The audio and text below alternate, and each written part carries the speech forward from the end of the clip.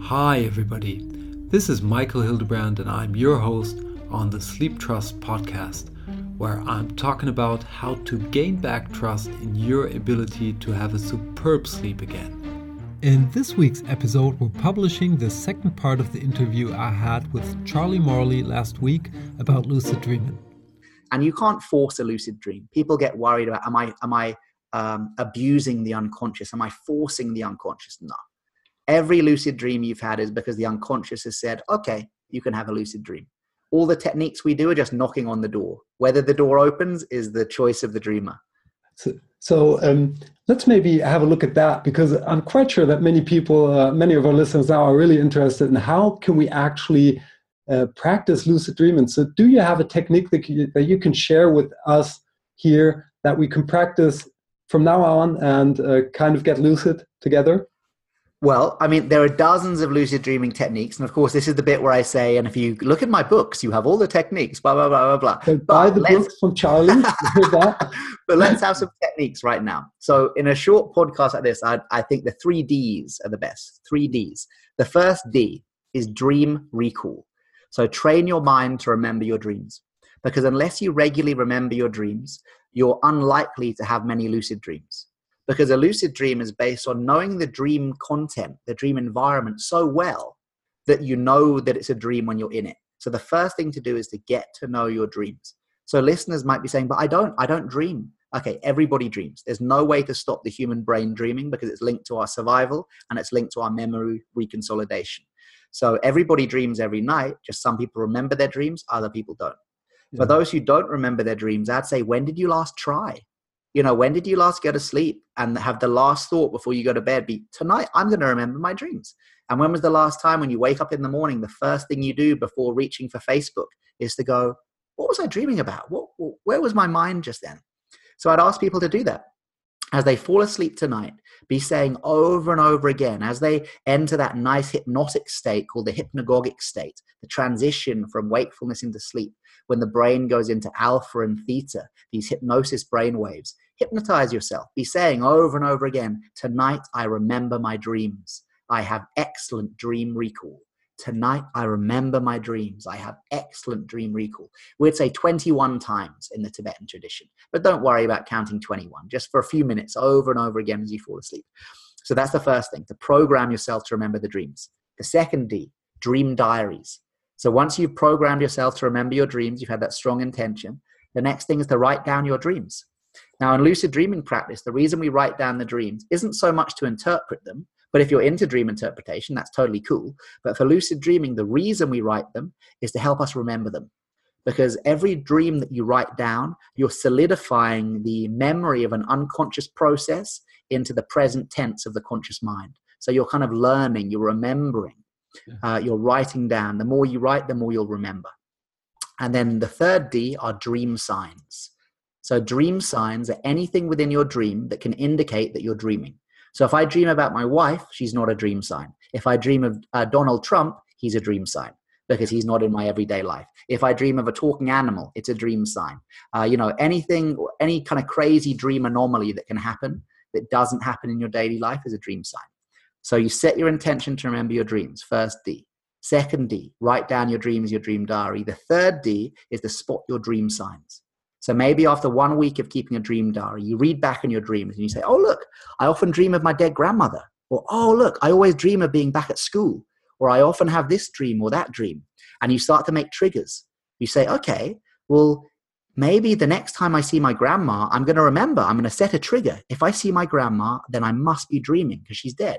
Or if I'm back at school, then I must be dreaming because I'm an adult and I haven't been to school for many years. You set these triggers.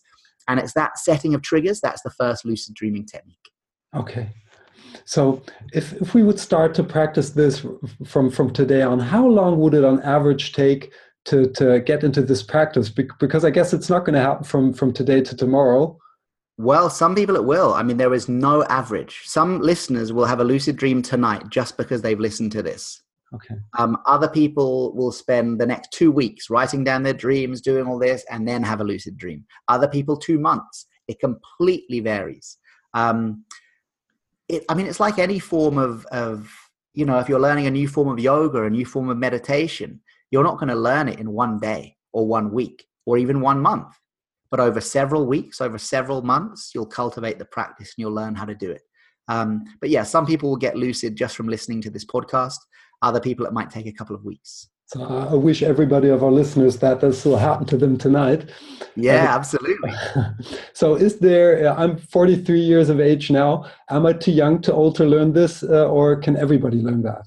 Everybody can do it. I mean, once you hit 30, from about 30 years old onwards, your REM periods start to go down a little bit. So your dream periods get a little bit shorter.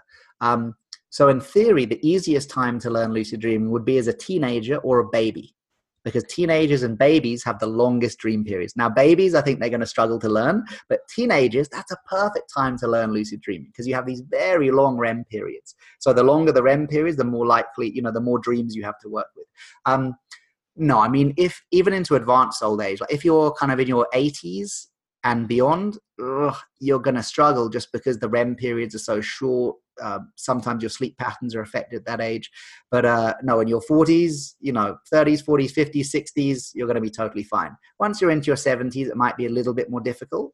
But I think possibly many things are a little bit more difficult to learn in your 70s compared to when you're a teenager. But that shouldn't stop us doing it and trying. Well, it's probably only a matter of timing. So if the periods get shorter, you have to be more exact in your timing. Yeah. And what you have at 40 compared to a teenager, you have the wisdom. So teenagers might find lucid dreaming easier, but then all they use it for is having sex with movie stars. And at 40, you might find lucid dreaming a little bit more difficult, but maybe you have the wisdom to spend your lucid dreaming on healing and spiritual practice and having sex with movie stars if you like. Okay. So I did, of course, see that, you've got this really great workshops that you offer, and I'm 100% I'm going to attend at some point in the future to one of those workshops where you meet for 2, 3, 4 days and continue. The retreats, yeah. The retreats, right. I love that idea. So can you maybe share a little bit what you do in those 3, 4, 5 days? Yeah. So the workshops are like weekend workshops, 10 in the morning till 5 p.m. and you learn all the techniques and stuff like that. But the retreats are these 4-day intensives where you stay at the retreat center. And during the day, you're learning lucid dreaming, meditation, some yoga, all these practices. And then at night, you go to bed at 10:30 at night and you sleep normally in your bedroom until 3:30 in the morning. And then if you like, it's optional. You don't have to. But if you like, then at 3:30 in the morning, you set your alarm, you wake up, and you walk from your bedroom into the shrine area where we have a sacred sleeping area, where you have bed number 2 set up. So you have 1 bed in your bedroom and 1 bed with the group.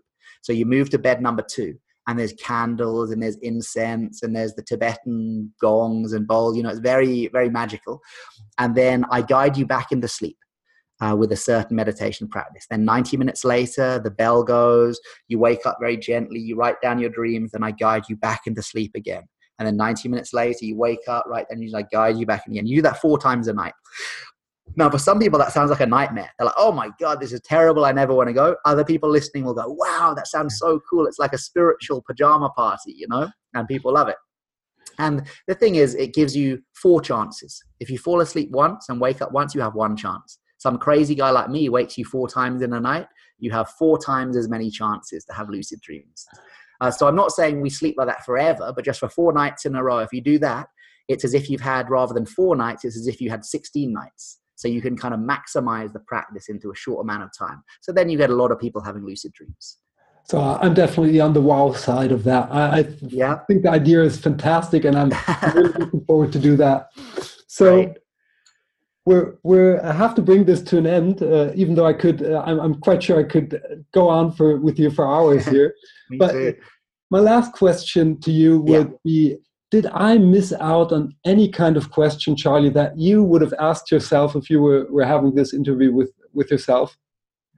Oh, good question. Well, maybe because the podcast is looking at sleep and stuff. Maybe a question that people have is: will lucid dreaming affect my sleep in a negative way? And the answer is no. Lucid dreams happen in REM dreaming sleep. And we know that REM dreaming sleep is not restful. We rest in light sleep, we rest in deep delta wave, we rest in the hypnagogic, hypnopompic. But when you're in REM, your brain's going crazy. It's firing so much because it has to create the dreams. So you're not going to miss any sleep with lucid dreaming. And in fact, because lucid dreaming asks you to have more sleep, I'll be saying if you only have 7 hours of sleep a night, try and get 8, try and get 9, because then you'll have more dreams. So actually lucid dreaming encourages you to sleep better and sleep more deeply, because with that, you'll find it more easy to have lucid dreams. So yeah, learn to embrace sleep, learn to go in there, have fun, be like a child, be excited to go to sleep tonight, because lucid dreaming is very exciting. Yeah, I love that. And I'm going to leave that statement and end this podcast with exactly that statement. So just to tell you what Charlie's for a person, he's very busy. You can see what he's doing all around the world. And it took me one email to get him to this interview. So Charlie, thanks a lot for taking your time. Thank you. It's been a pleasure. Maybe in a half a year or something like that, I'll come back to you, and with my lucid dreaming experiences, maybe we can even have a podcast about Tibetan Buddhism side on dreams or dreaming, because I recently had a podcast about cultural dreaming, but I didn't really go into that section. So it was more about the Chinese and other cultures, the native Indians. Okay, but we'll close it right here. Charlie, thanks a lot for this wonderful interview. I hope and I know that our listeners enjoyed it as we both did to listen to this interview. And I hope you tune in next week when we're going to talk about the top 5 tools that Tim Ferriss uses to fall asleep. Until then, have a superb sleep. Hey there, and thanks for listening to the Sleep Trust podcast. I hope you've enjoyed this episode. If you want to get further information on this podcast or material that will help you to gain back your sleep trust, please check out sleeptrust.eu.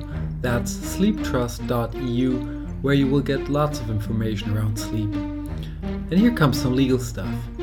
Everything on this podcast is my opinion only, so do not take it as an advice, as I am not a doctor, nor have I considered your personal situation.